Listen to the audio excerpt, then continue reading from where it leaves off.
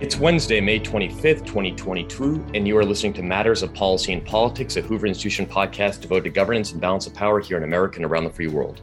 I'm Jonathan Mavroidis, senior writer at the Hoover Institution, and I'm sitting in the chair of Bill Whalen, the Virginia Hobbs Carpenter Distinguished Policy Fellow in Journalism, so that he can answer questions and provide commentary about California policy and politics, in which he's well-versed.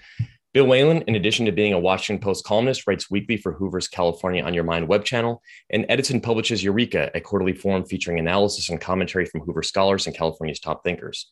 Whalen is joined today by Lee Ohanian, Hoover Institution Senior Fellow and Professor of Economics and Director of the Ettinger Family Program in Macroeconomic Research at the University of California, Los Angeles. Ohanian also writes twice per week about the policy environment of the Golden State for California on Your Mind. Good day, gentlemen. Let's jump into the latest developments in policy and politics in the Golden State. Lee, just to start off, let's start off this episode by talking about your column in California on Your Mind, entitled "California Policies Are Devastating Hispanic Families, but They Can Do Something About It." It's a fascinating essay. It's based on a conversation you had with a Hispanic man whom you met at a high school tennis match in which his son's team was hosting your son's team in the California CIF playoffs. You explained that the father of three runs a landscaping business and lives on a constrained budget in a high inflationary environment in a state which is delivering little in the educational, economic, and research needs of its residents. The man told you the following: "I love this country. We are so lucky to live here. I vote for politicians who talk about freedom and lowering taxes and fixing up our city and making schools better and lowering gas prices and increasing water supplies, which is important to landscapers. But some of our friends vote blindly for Democrats because they say Republicans don't like Hispanics. They are racists." Lee, did this conversation offer you a glimmer of hope that Hispanics, who you know make up 30% of eligible voters in the state, are not decisively in the camp of Democrats and can help break up the one-party monopoly in the state and ensure greater accountability for our elected office holders? John, it was a fascinating conversation I had with this gentleman. We spoke only for about 10 minutes, maybe 15 minutes during the high school tennis match where my son was playing, and the high school where this fellow's son was in was hosting the match, and his son was playing. So we just got to talking, and he asked, he was a friendly fellow. He asked me, "You're not from around here. I haven't seen you at the matches." I said, "Yeah, I came down from Santa Barbara to watch my son." So we talked about being dads, and he asked me what I did, and I said, "I teach economics at UCLA, and I write a column for Hoover every week." And I told him what the column was about, and then he just basically corked up and vented about the challenges that he and his family were facing, and interestingly, they were topics that we here in this podcast have talked about many times, and that Bill has talked about many times in his column, and that I've talked about, and is the simple fact that there are a ton of households. There's 13 million households in California, and 6 or 7 or 8 million of those households are in the middle. And in the middle in California means median household income, somewhere around $80,000, $90,000 a year. And that sounds like a lot, but California is a very high cost state. And this fellow, for example, was making, right around $75,000 running his own landscaping business. He had a couple of trucks. His wife managed the businesses with bookkeeper and, send out billing. And together, the whole enterprise brought in about $75,000 after they paid expenses and paid their workers. And he told me, he said, the house I live in is $2,800 a month, which and it's a small house. I've got 3 kids. We feel really constrained in this house, but I wanted to make sure that my family could live in a low crime neighborhood, safe from bangs, safe from crime, because sometimes I'm out at all hours. I might have to fix somebody's water leak. I want to make sure my family's safe. And he said, that's how much it costs to live here. And given his household income, his monthly rent was definitely on the high side. And he talked about school quality. He's got 3 kids. And the high school where we were watching the tennis match, this was out in the Inland Empire. And he pointed to the buildings, including Quonset huts. And he said, you can tell just look how old the school is. And, sure enough, all the buildings needed maintenance. The school was extremely clean, and the kids at this school were extremely well-mannered. A great bunch of kids, fantastic bunch of kids, almost all Latino kids with a few Asian kids. Basically, no non-Hispanic white kids in the school. But the school, yeah, it didn't need just a facelift. It needed a lot of, having visited the bathroom at these schools, they need a lot of investment. And walking into the gyms and so forth. And he talked about the teachers, a topic that we've touched on, many times on California on Your Mind and here during the podcast. We've talked about how poor families are the ones that really are disadvantaged by the fact that there's no competition within public K through 12. There's no school choice for the most part. Teachers' unions protect poorly performing teachers through teacher tenure and merit-based pay. Paying the best teachers what they're worth is virtually absent.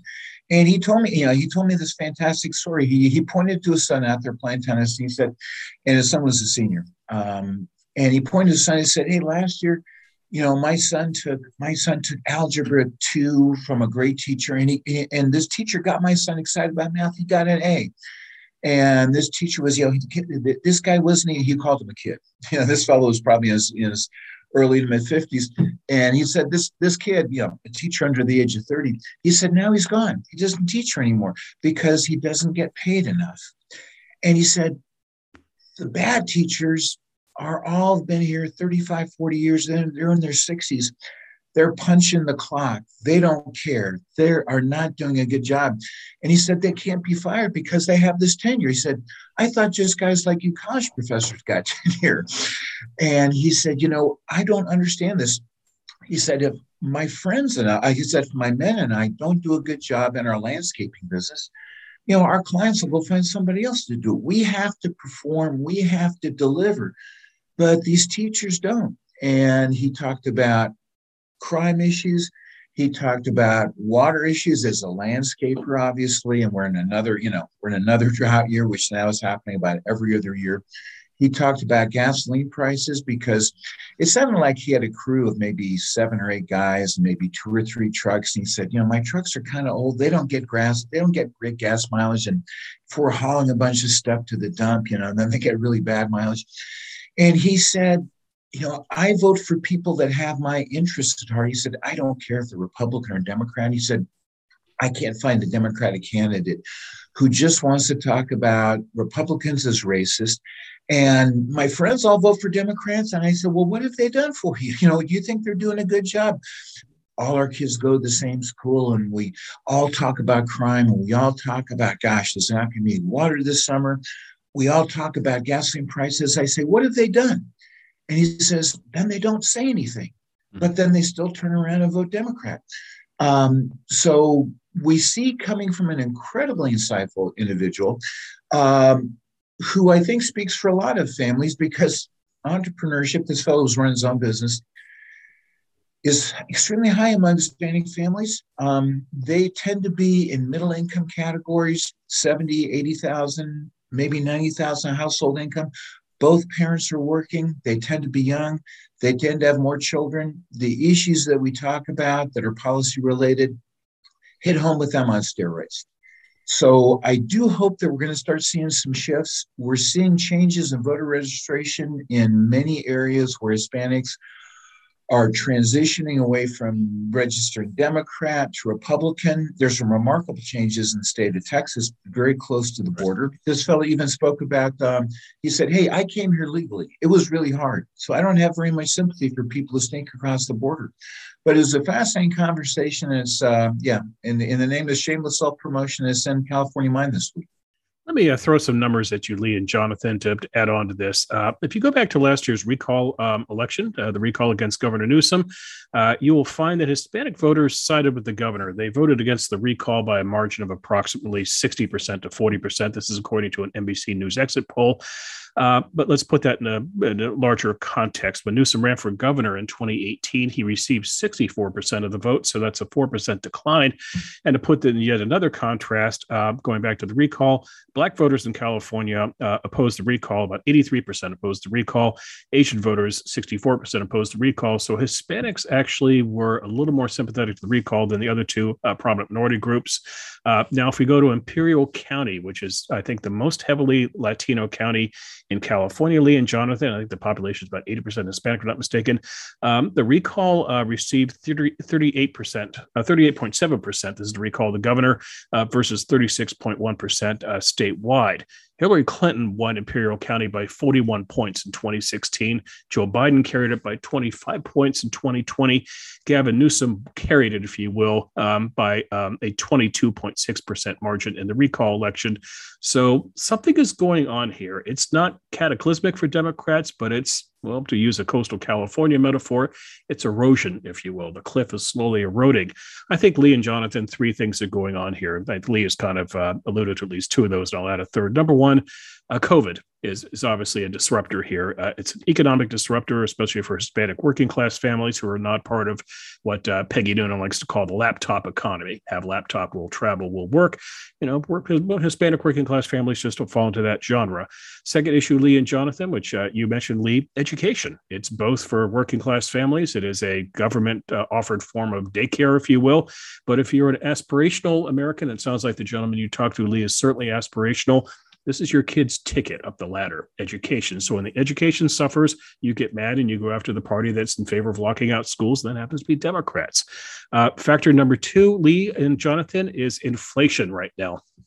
If you look nationally for the top 15 congressional targets for Republicans in 2022 are races that have heavy Mexican-American populations. So Republicans are looking at Latinos. And why is that? The number one concern among Hispanic voters is according to an Axios Ipsos poll released in March. It's not abortion, it's not guns, it's inflation.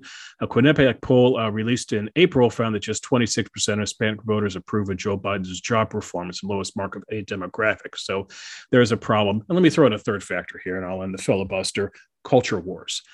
We had a big one here in California back in 2008, and that was Proposition 8. For those of you not too steeped in California, this was the definition of marriage. It very simply said that marriage is between a man and a woman, not two men, not two women. It's heterosexual. And you might remember that the campaign running that featured an ad with a very kind of obnoxious then Mayor Gavin Newsom saying, "It's coming whether you like it or not." Now, in this year, this was 2008, the year which Barack Obama got 61% of the California vote statewide. Prop 8 received 52.3%. Why did that happen? 70% of Black voters went with Prop 8, a surprise, and 53% of Latino voters. Why would that be, Lee and Jonathan? They're culturally conservative. They're heavily Catholic. They abide by their faith. They don't care for this topic. So I would argue that, the conversation, what's going on in schools in terms of what kids learn at K through 5 and so forth, it bothers Hispanic voters who are culturally conservatives. So add those three factors up: COVID, inflation, and culture wars, Lee and Jonathan. And I think that's where the opening is. But Lee, you raised an interesting point. This begs for Republicans to actually have an agenda to offer, not just run against Joe Biden or run against Gavin Newsom, but actually have ideas. And that remains to be seen. Yeah, Bill, that remains to be seen. The California Republican Party, saying this in a nonpartisan fashion, just hasn't done itself any favors. There's some exceptionally good people, Republicans within the state legislature, in the Senate, and the Assembly. Lots of good ideas, great energy. But Bill, I'm trying to remember again. That his name is escaping me now. But the party for this, for the primary coming up in a week or two, who did the Republican Party? Who are they throwing their support behind? It's a fellow who I think from Northeastern California. State senator from Northern California. Yeah. And I think a couple of people within the party have asked me, "Hey, what should we be doing?" And I said, here in California, the easiest thing you have to do is literally, no matter how you feel about Donald Trump, you just, you're going to have to walk away from him, because that is just the most obvious and cheapest and easiest thing for the Democratic Party to say. Whether it's true or not, Larry Elder, recall candidate, a Black fellow whom I know quite well, who grew up, poor as dirt, who experienced racism, whose dad worked two jobs and was gone pretty much every day of the week, was called the black face of white supremacy by the LA Times. Right. Written by probably a 30-year-old white person who knows nothing, probably literally nothing, next to nothing about black people.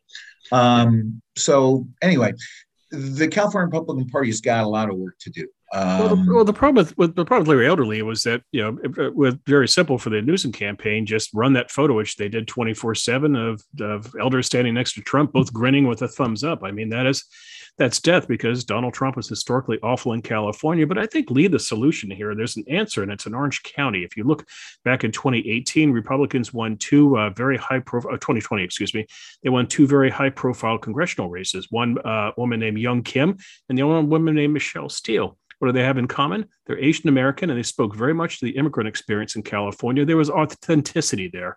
And I think if you're going to improve the Hispanic vote in California, you need to go out and find more Hispanic candidates who can relate to the experience. It's very difficult for white politicians to go into minority communities and do this, especially Republicans. It has a certain element of pandering to it. It just doesn't look very authentic.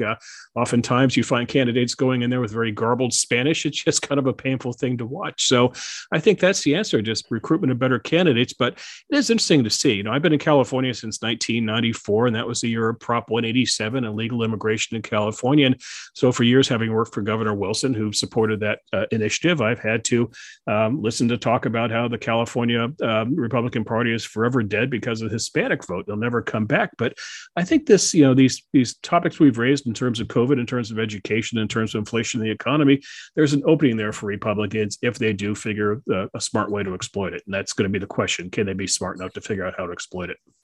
Yeah, exactly. There's an opening. And I think there's potentially many openings throughout the state for this, but they got to figure out, how to turn the door handle. If they do, then there's a lot of space they can advocate for.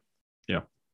Bill, let's move to your California on Your Mind column this week. You talk about AB 1655, authored by Assemblywoman Akilah Weber, a Democrat from La Mesa, and Assemblyman Reggie Jones Sawyer, a Democrat from Los Angeles, that would make Juneteenth, commemorating the emancipation of enslaved African Americans, an official state holiday on June 19th, right, and push out President's Day as a state holiday. The California Globe reports that under the bill, state employees, public schools, community colleges, and all California universities will be given time off to pay that day.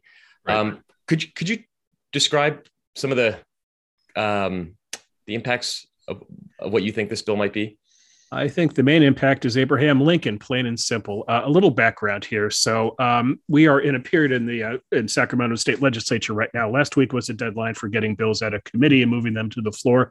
This week is the deadline for getting them off the floor and moving to the other chamber, if you will. So it's winners and losers, plain and simple. And I think there are about 220 losers last week, bills that did not make it out of committee, and about 700 bills that did live to see another day. Two of these pertained to President's Day, which I'll get to in a minute. The first one was a bill, AB 1872, which would have replaced President's Day in February as a state holiday with instead Election Day as a holiday. And this one, Lee and Jonathan, just kind of drives me up the wall for the following reason. I'm not anti-voting, if you will, and I like the idea in some respects of a holiday for Election Day to celebrate democracy. But here in California, we give everybody a ballot, and Lee, you've probably received yours as I have. You get a ballot a month out if you're a registered voter. So the idea that people are inconvenienced to vote here in California is greatly exaggerated. It's as simple as sitting down and marking your ballot and throwing it back in the mail. I think it's even a self-stamped envelope, Lee. So the state could not make it any easier for you. So I'm not sure I understand the need to make a holiday for it necessarily. But there would be a loser in this, and that would be Abraham Lincoln, which takes us to the second bill you mentioned, Jonathan, AB 1655.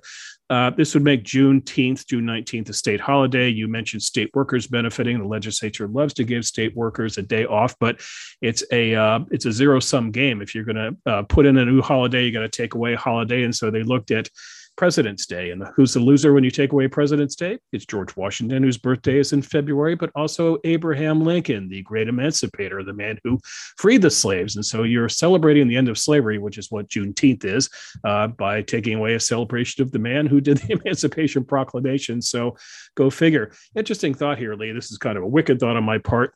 There is one holiday you could take away to make Juneteenth possible. March 31st, Cesar Chavez Day.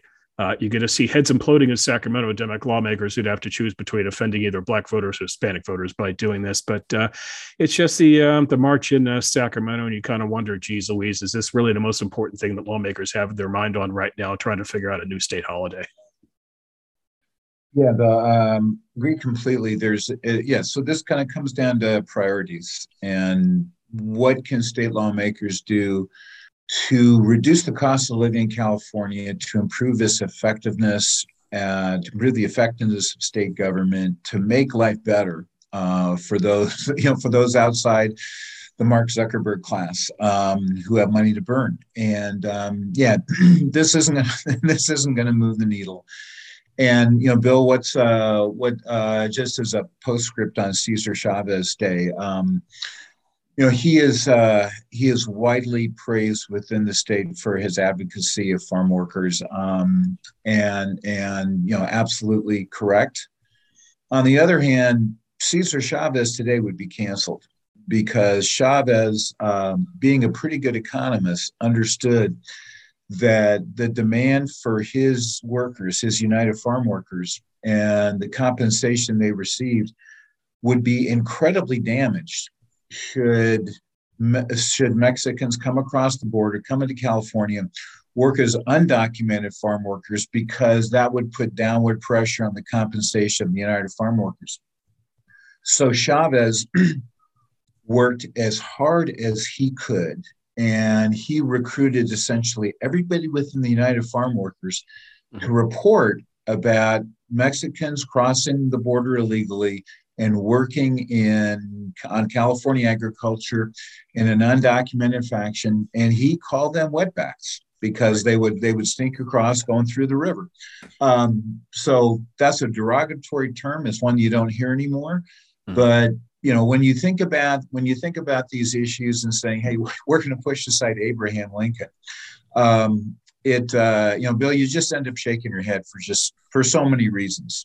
Well, Abraham Lincoln just has a tough go of it in California. California, by the way, I think being a non-slave state during the Civil War, if I'm not mistaken.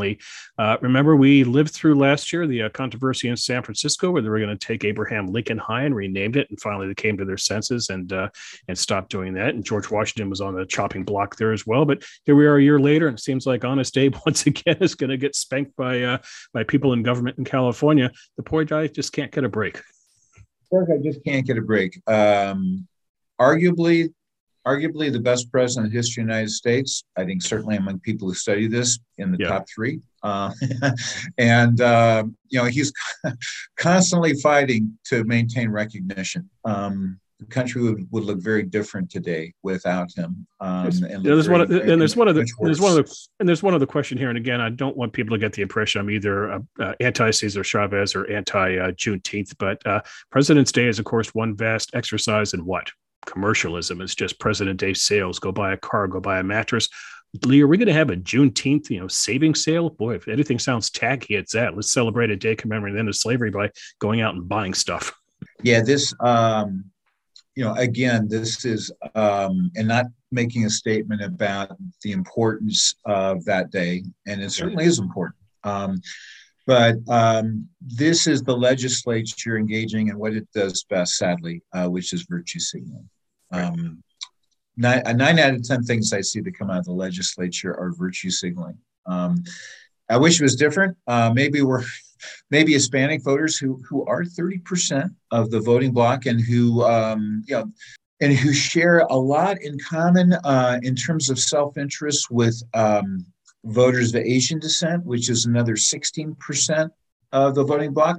They're pretty much close to the median voter in California now. Highly entrepreneurial, care a lot about school quality.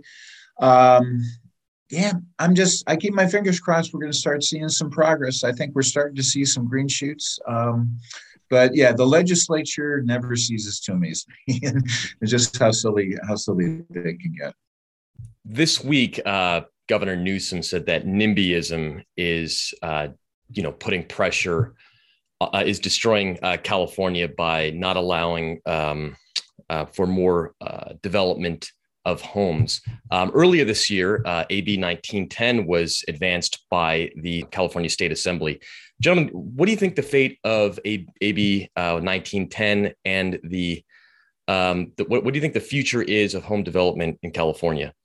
Well, AB 1910 is dead now. It was killed, did not advance out of committee. And I'm going to get Lee's thoughts on this because this is kind of a good metaphor for what's wrong with California and housing. So, Jonathan, you mentioned Governor Newsom complaining about NIMBYism. Here's what he said. There's an interview with the San Francisco Chronicle, and he said the following, quote, taxpayers deserve more in terms of results, not just inputs. NIMBYism is destroying the state. We're going to demand more from our counties and cities. What he was referring to, Lee and Jonathan, was housing, the lack of progress on the housing front. And why does the governor sound angry? Because he is running for re-election and he is in a positively defensive crouch at this moment. Here's why. Gavin Newsom ran for governor in 2018, promising a Marshall Plan, as he called it, for affordable housing. 3.5 million new housing units by 2025. That's about 500,000 units a year to do that over 7 years. Production right now, and Lee can confirm this, is about 15 to 20% of that rate. So it's woefully behind. Here's the problem. Here's one of the reasons why. Let's go back to the Assembly and the aforementioned AB 19. This bill would have proposed that California's Department of Housing and Community Development grant to local agencies that agree to convert municipally owned, these are public golf courses, municipally owned public golf courses, to convert them to housing and public accessible open space. The state would have given them money to do so. So this is Sacramento giving communities money to take green spaces and golf courses and build housing. And there are about 250 locally owned golf courses in California that applied for this. It got shot down. It got shot down. Why? It turns out that there's actually a pretty strong golf lobby of all things in Sacramento. Name the lobby, there seems to be one. And yes, duffers get up in arms. I don't play golf, by the way. I'm not anti-golf, but it just shows you the extent of special interest in Sacramento. So here's the problem. If you kill this bill, fine. Let's keep the golf courses. Yay, more people play golf.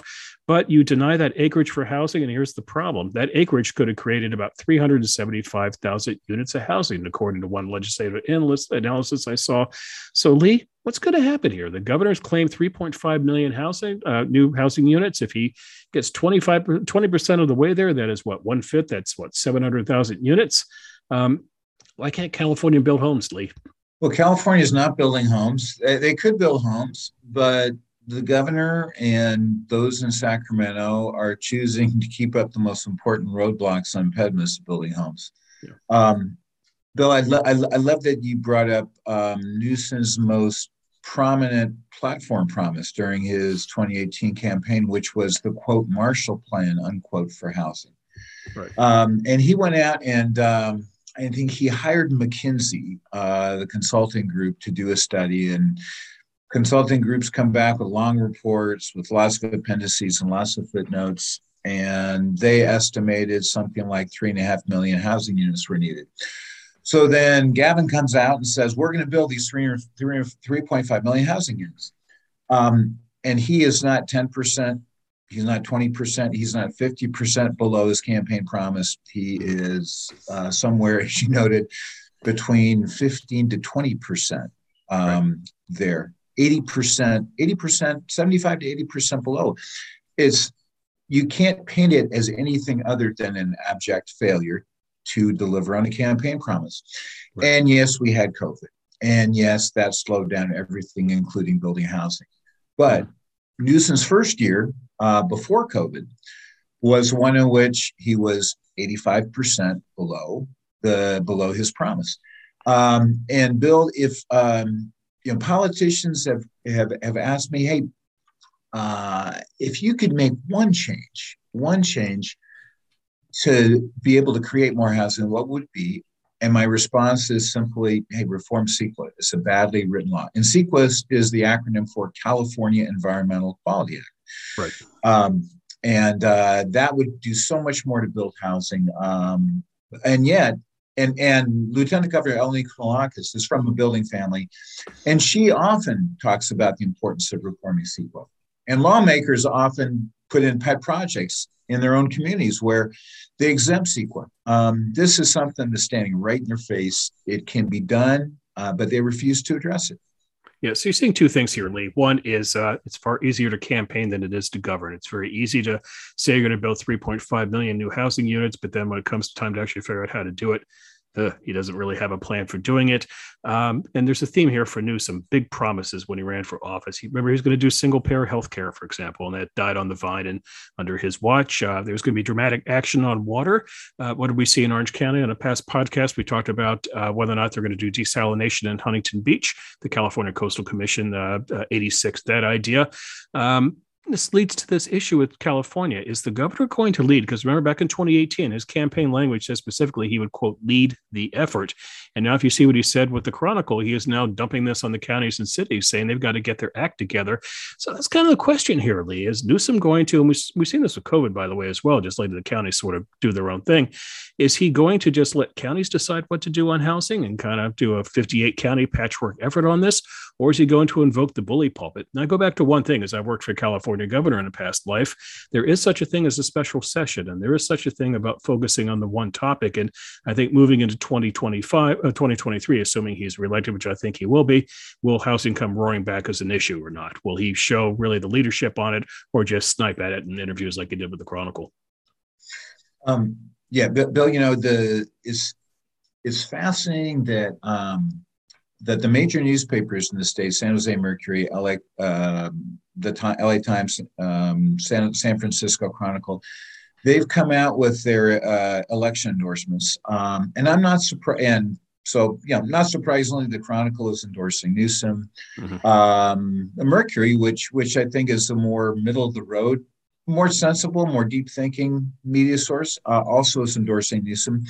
But Bill, back to your point about Gavin is not only long on promises, but my goodness, is he excited about them? Is he passionate about them? Right. I can't think of anybody who would be in that job who could be more of a vocal leader. But when it comes down to actually being a leader who delivers, there's nothing there. And Gavin bounces around from topic to topic to topic. And what I worry about is housing is going to be an afterthought, because there really is, given just how important CEQA is and given all the other problems that we face within the state in terms of trying to build more housing, there's very little progress, I think, tangibly he can make, even within 4 years. So it's not in his interest to really be making this the big push anymore. It was when he first ran. Bill, before we started, I was looking up median home prices, not along California coast, where we know it's remarkably expensive to live, but I went to Fresno. on Zillow, which remains a somewhat depressed economic community. And I checked out, what $500,000, $600,000 could buy you in the city of Fresno. And and I was shocked. It is remarkably little. And so, Bill, I think what we're going to see is more and more people leaving California. Those who come in are either going to be poor immigrants who are hoping they get the lottery ticket and make it big, or extremely wealthy people who are retiring and want to come to a nice climate. Those people we talked about earlier in the $80,000, $90,000 household income area, they're going to be going elsewhere, because you go to there's 35, 40 states where $500,000, $600,000 buys you a gorgeous house. The median home price in the United States, somewhere around $350,000. In California, you just, maybe somewhere out in Hesperia, somewhere in the corner of the Northeast where no one is. But I think Gavin, I think housing is, I think the solutions are there. Well, we're not going to get them. And I think Gavin probably is, at the end of the day, is not going to care, because he's not going to benefit. It's just, even if it happens, it's going to be after his watch is over. Yeah, and watch his campaign ads, Lee. I'll boldly predict here that to the extent he runs a lot of ads, he doesn't really need to get reelected, but he will run ads.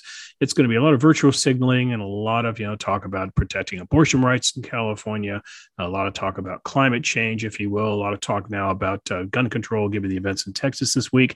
He's not going to do much in the way of economics, Lee, because there's just not a good picture there to paint between getting back to your conversation with your Hispanic friend. Not a lot to talk about with regards to inflation, but also just terms of quality of life, which what housing is all about. So, that's going to be part of the Newsom legacy unless he starts changing his focus in another direction. Exactly right. And when I read the Mercury's endorsement for Newsom, and I read the Chronicle's endorsement, and the themes were remarkably similar. And I'm not taking issue with them endorsing the governor. What I do take issue with is if you read, I encourage people to read these endorsements. You read those endorsements, there's really nothing there that would support an endorsement for Newsom other than he was sitting in the office. Right. And things didn't completely blow up under COVID. There were 49 other governors that had to deal with COVID. Right. The California economic downturn during COVID was among the very worst. Unemployment within California rose to a level that was higher than all but 3 states, 2 of which were Hawaii and Nevada, which were completely shut down from their very important tourism industries. So among those non-tourist destination states, California was the second worst, the worst being Michigan. And you read those endorsements and really there's just a remarkable lack of content. And the endorsements, perhaps unwittingly, talk about all his deficiencies, the fact that schools were so late to open, right, the fact that housing hasn't been addressed, the fact that living costs continue to go up.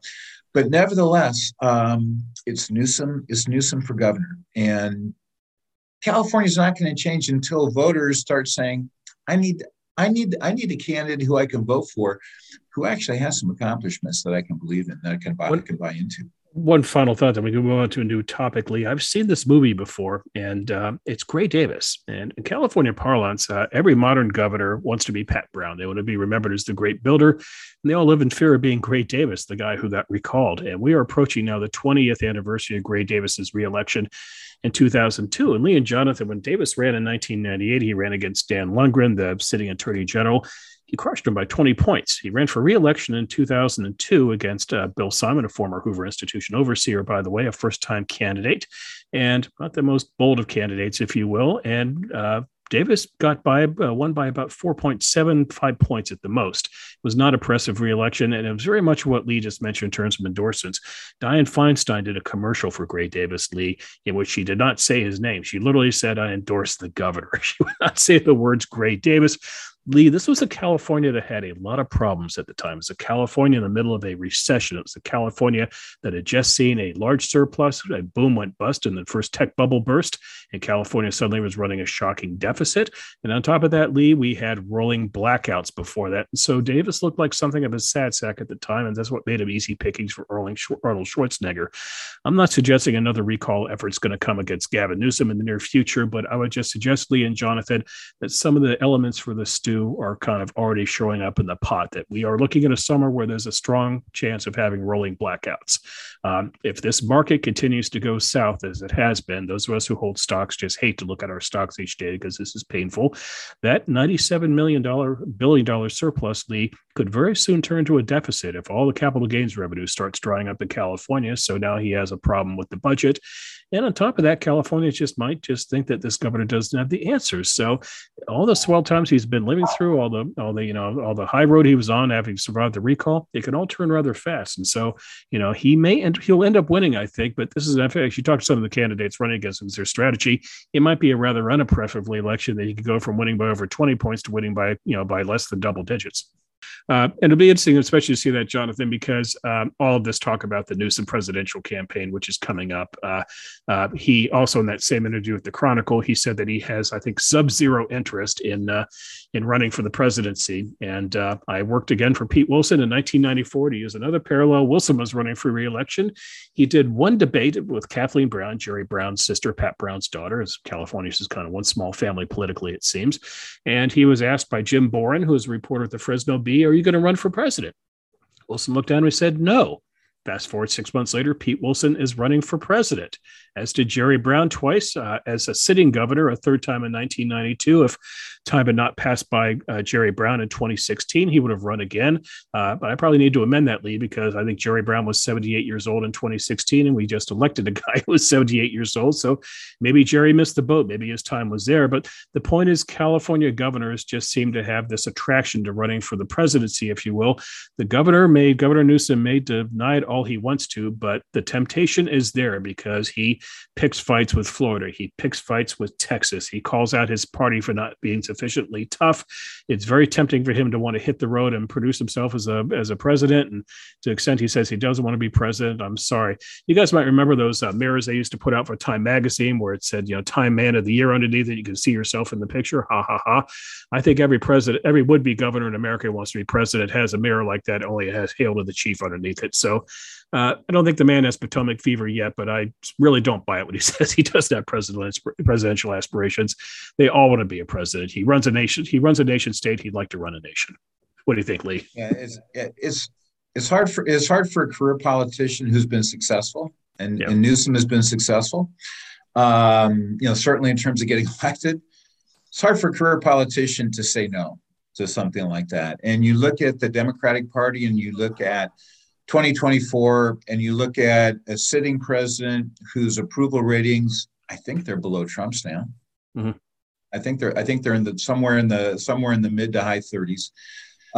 Who's close to 80, in an economy where inflation is now out of control, in an economy which is slowing down. All the seeds are sown for the need and the demand for someone new.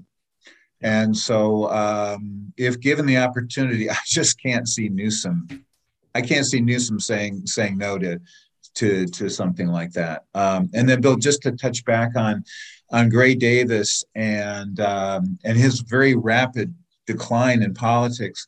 That was a time when, as you noted, electricity was extremely expensive.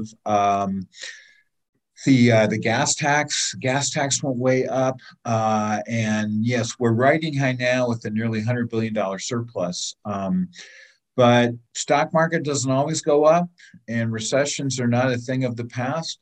And California has a revenue system that is hardwired. Mm-hmm. It is hardwired to completely tank when the stock market goes down and when there's a recession. And the chances of those two events occurring go up every day. So sadly for California, we could be in for some difficult times in another 3 or 4 months. And again, I just remind people, things can change here in a hurry. Steve Lopez was a columnist for the Los Angeles Times. He was a reporter for Time magazine before that. And he wrote a story on Gray Davis, a feature piece for the magazine. And the headline was "The Most Daring Governor in America." Lopez hated the headline. He just would not have written it that way. But it was this incredibly laudatory piece about how Davis was investing all this surplus money wisely. And you might remember, Lee, he had a plan to, I think, make teachers in California tax exempt, if I'm not mistaken, which, if you're going to run for president, is a really good way to start, by the way, by kissing up to the National Education Association. So he was hailed as this great conquering hero 1 year into office. And then by year 4, he was scraping by for a re-election. In year 5, he was gone. Again, it's not necessarily going to be the plight of Gavin Newsom. It's a different state in terms of voter registration. I'd be shocked if the race really were that close.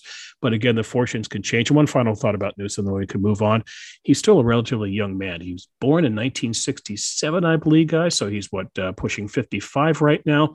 You look at recent governors, Pete Wilson, who I worked for, faded away. George McMachen preceded him, faded away. Jerry Brown, who left office in 2019, he's largely off the radar, though keep an eye on this story. Newsom keeps taking pot shots at him over various things that he claims he inherited. At some point, Jerry's going to lash back on that. But these are gentlemen who are well into their 70s, and I think Brown was 80 when they left office, but Newsom's going to be 61 years old, 61 by the time he leaves office. That's still plenty of time to run for national office or something else. And so one school of thought is that he goes back in the private sector, and maybe he and his wife try to become the new Duke and Duchess of Montecito, coming down to you, Lee, and just kind of living the woke good life down there. I just think that when politicians get this close to the presidency and just have this kind of ambition, it's hard to walk away from it, especially with reporters and columnists and a lot of opportunistic consultants saying, "Gavin, you're the man." Gavin, you're the man. And Bill, if if he's thinking the back of his mind about Pennsylvania Avenue, then I don't think he can afford to go private sector. He will fade away. And just, I mean, you've been in politics for so long.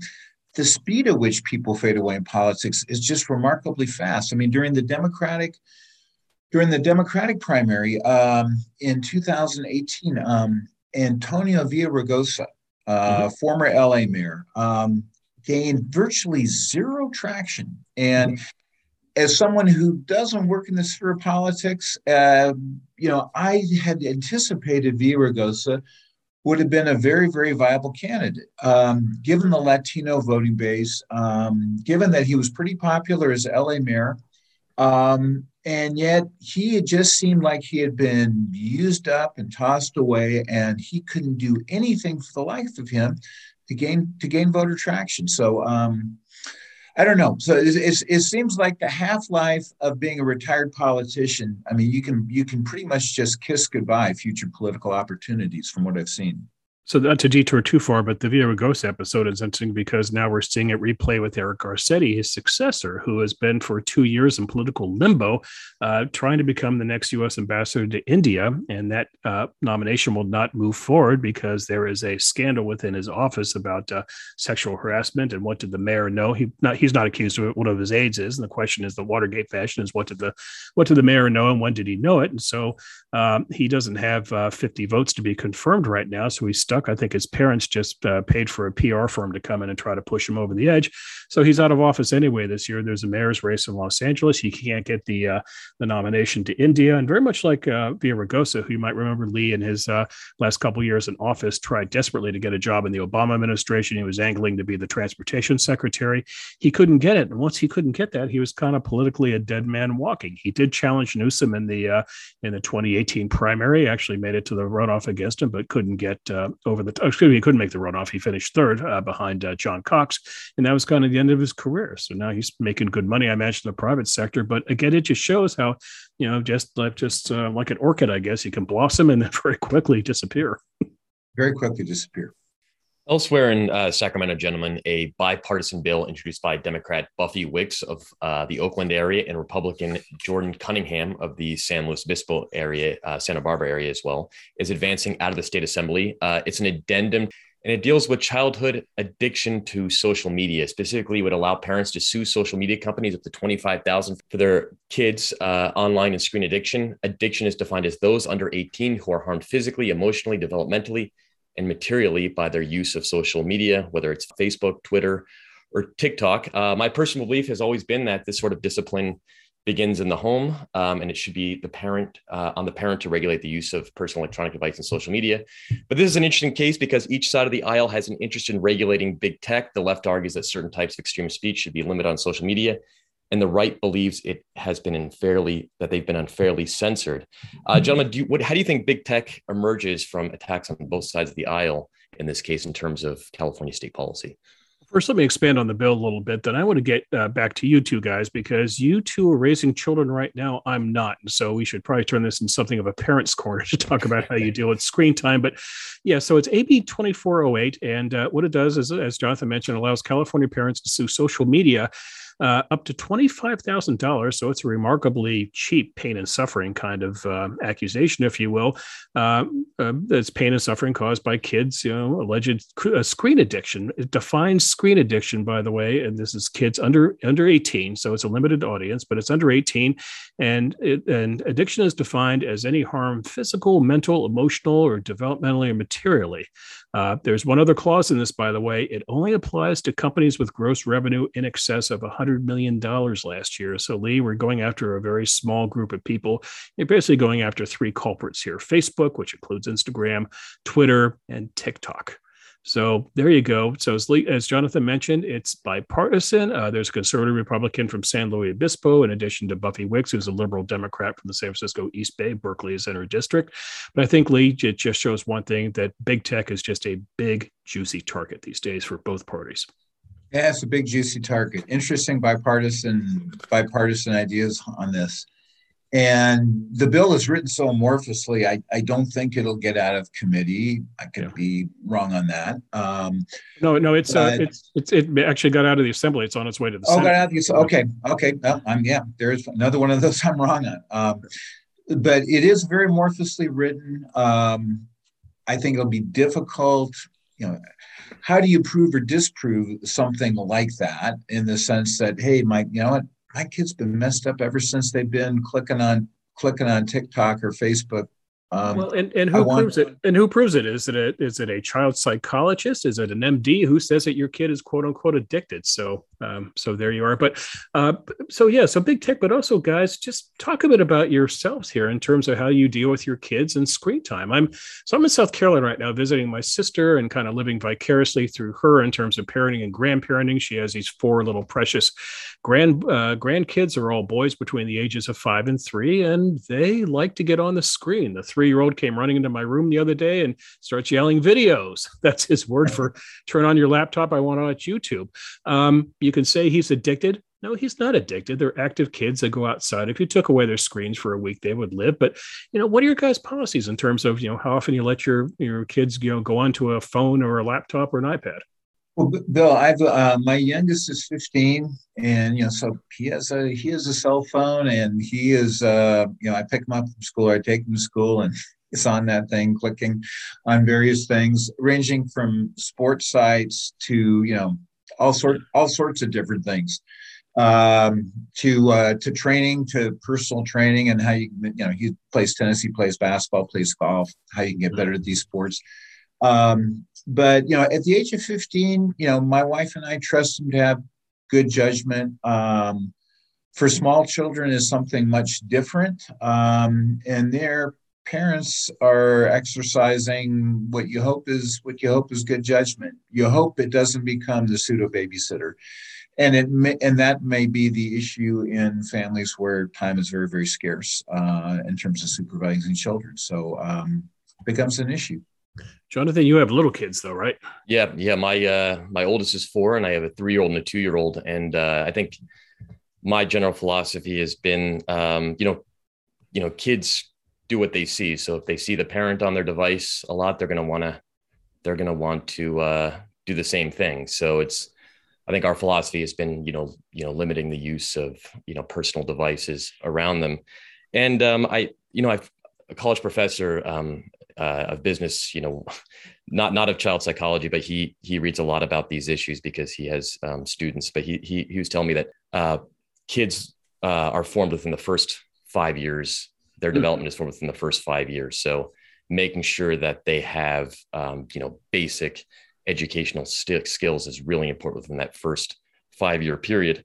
So judging from my conversations with him and some other parents, social media and being on screen too long, it's possible that it limits the possibility of real social interaction.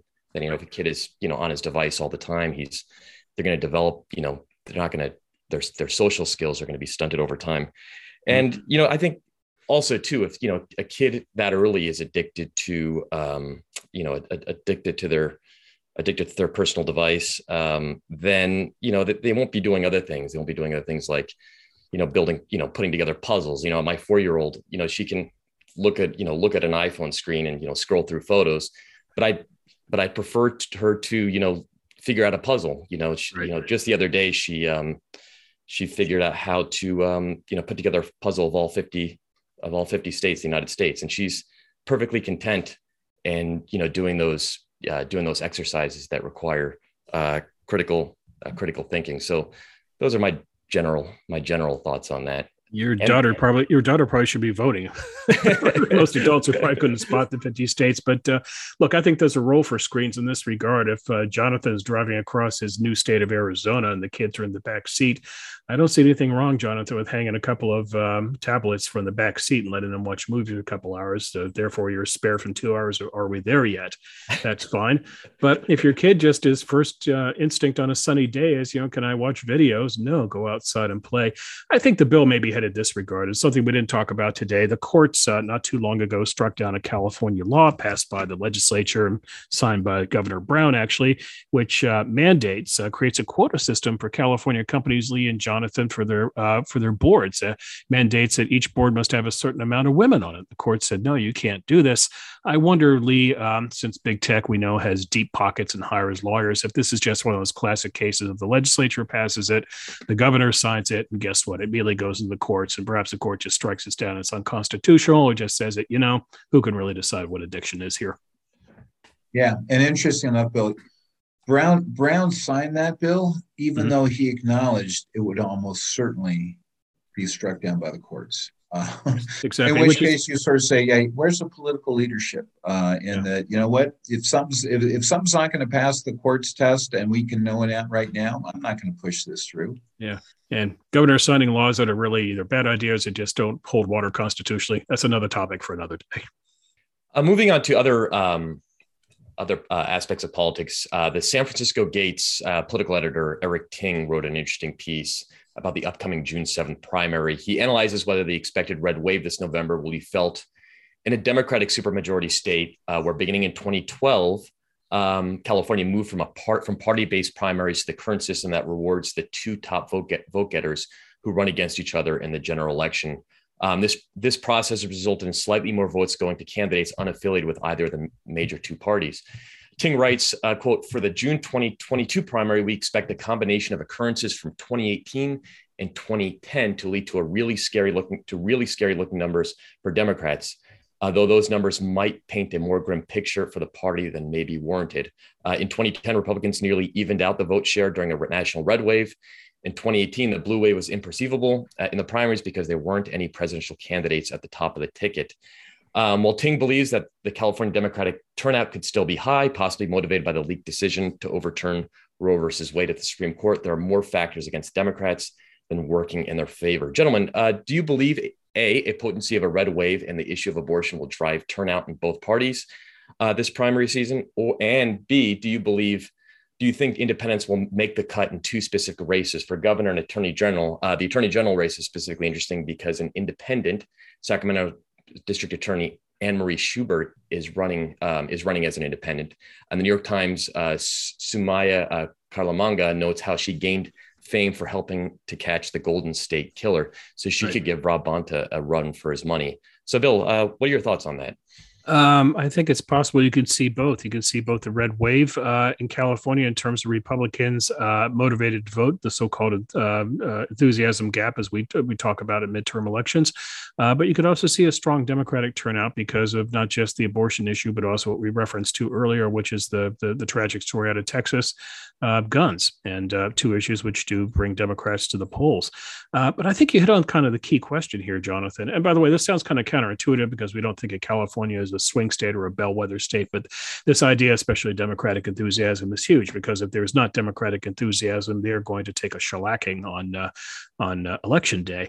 But I think you hit on the key here, Jonathan, which is the attorney general's race, but also I'd go back to the governor's race because there you also have an independent NPP, nonpartisan preference, as we say in California speak, and that's a fellow named Michael Shellenberger, who has made a name for himself as a very smart thinker when it comes to homelessness, but also wrote a book last year called San Francisco, which talks about how progressives have just run that city into the ground. So if we can see Anne Marie Schubert advance in the attorney general's race as an independent, if we can see Shellenberger make the gubernatorial runoff as an independent, that speaks to, I think, two things. Number one, voters interested more in issues and personalities and party identification. And then secondly, really kind of the weak state of both parties in California and nationally, and that voters are looking for an alternative. Yeah, and Bill, it's interesting in the attorney general race, and I wonder how many, what share of those who are voting are really going to know much about that race, know much about the candidates, and really be engaged about attorney general. But That said, I believe I read that Bonta was paying for ads that, in a sense, were implicitly supporting Nathan Hochman, who is the Republican running for Attorney General. The idea being that if Hochman advances in November, he will be an easier adversary for Bonta to beat than Schubert. Right. So you see this dynamic because it's a top two system in California. The top two finishers advance regardless of party affiliation. Back in Palo Alto, where the Hoover Institution is, Anna Eschew is the long-term congresswoman there. She has been representing the district there for about 30 years. She's kind of like Nancy Pelosi. She's been in Congress for about 30 years or so. She is pushing 80 as well. She's part of sort of the gerontocracy in Washington, if you will.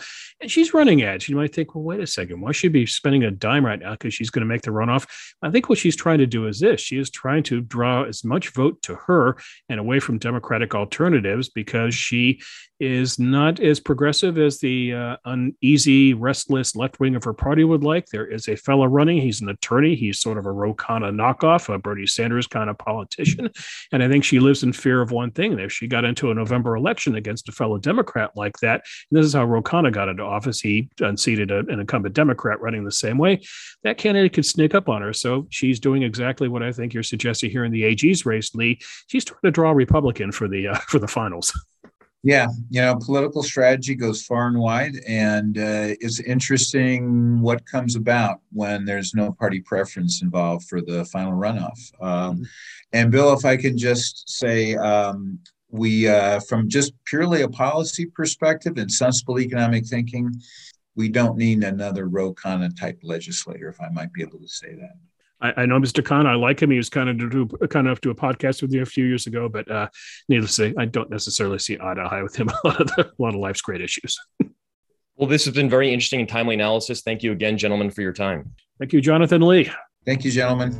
You've been listening to Matters of Policy and Politics, the Hoover Institution podcast devoted to governance and balance of power here in America and around the free world. Please don't forget to rate, review, and subscribe to this podcast wherever you might hear it. And if you don't mind, please spread the word. Get your friends to have a listen. The Hoover Institution has Facebook, Instagram, and Twitter feeds. Our Twitter handle is @HooverInst. That's @HooverINST. Bill Whalen is on Twitter. His handle is @BillWhalenCA. Leo Hanian is also on Twitter. His handle is @Lee_Ohanian. Please visit the Hoover website at hoover.org and sign up for the Hoover Daily Report, where you can access the latest scholarship and analysis from our fellows. Also, check out California on Your Mind, where Bill Whalen and Leo Hanian write every week. Again, this is Jonathan Mavroidis sitting in Bill Whalen's chair this week. He'll be back for another episode of Matters of Policy and Politics. Thank you for listening. This podcast is a production of the Hoover Institution, where we advance ideas that define a free society and improve the human condition.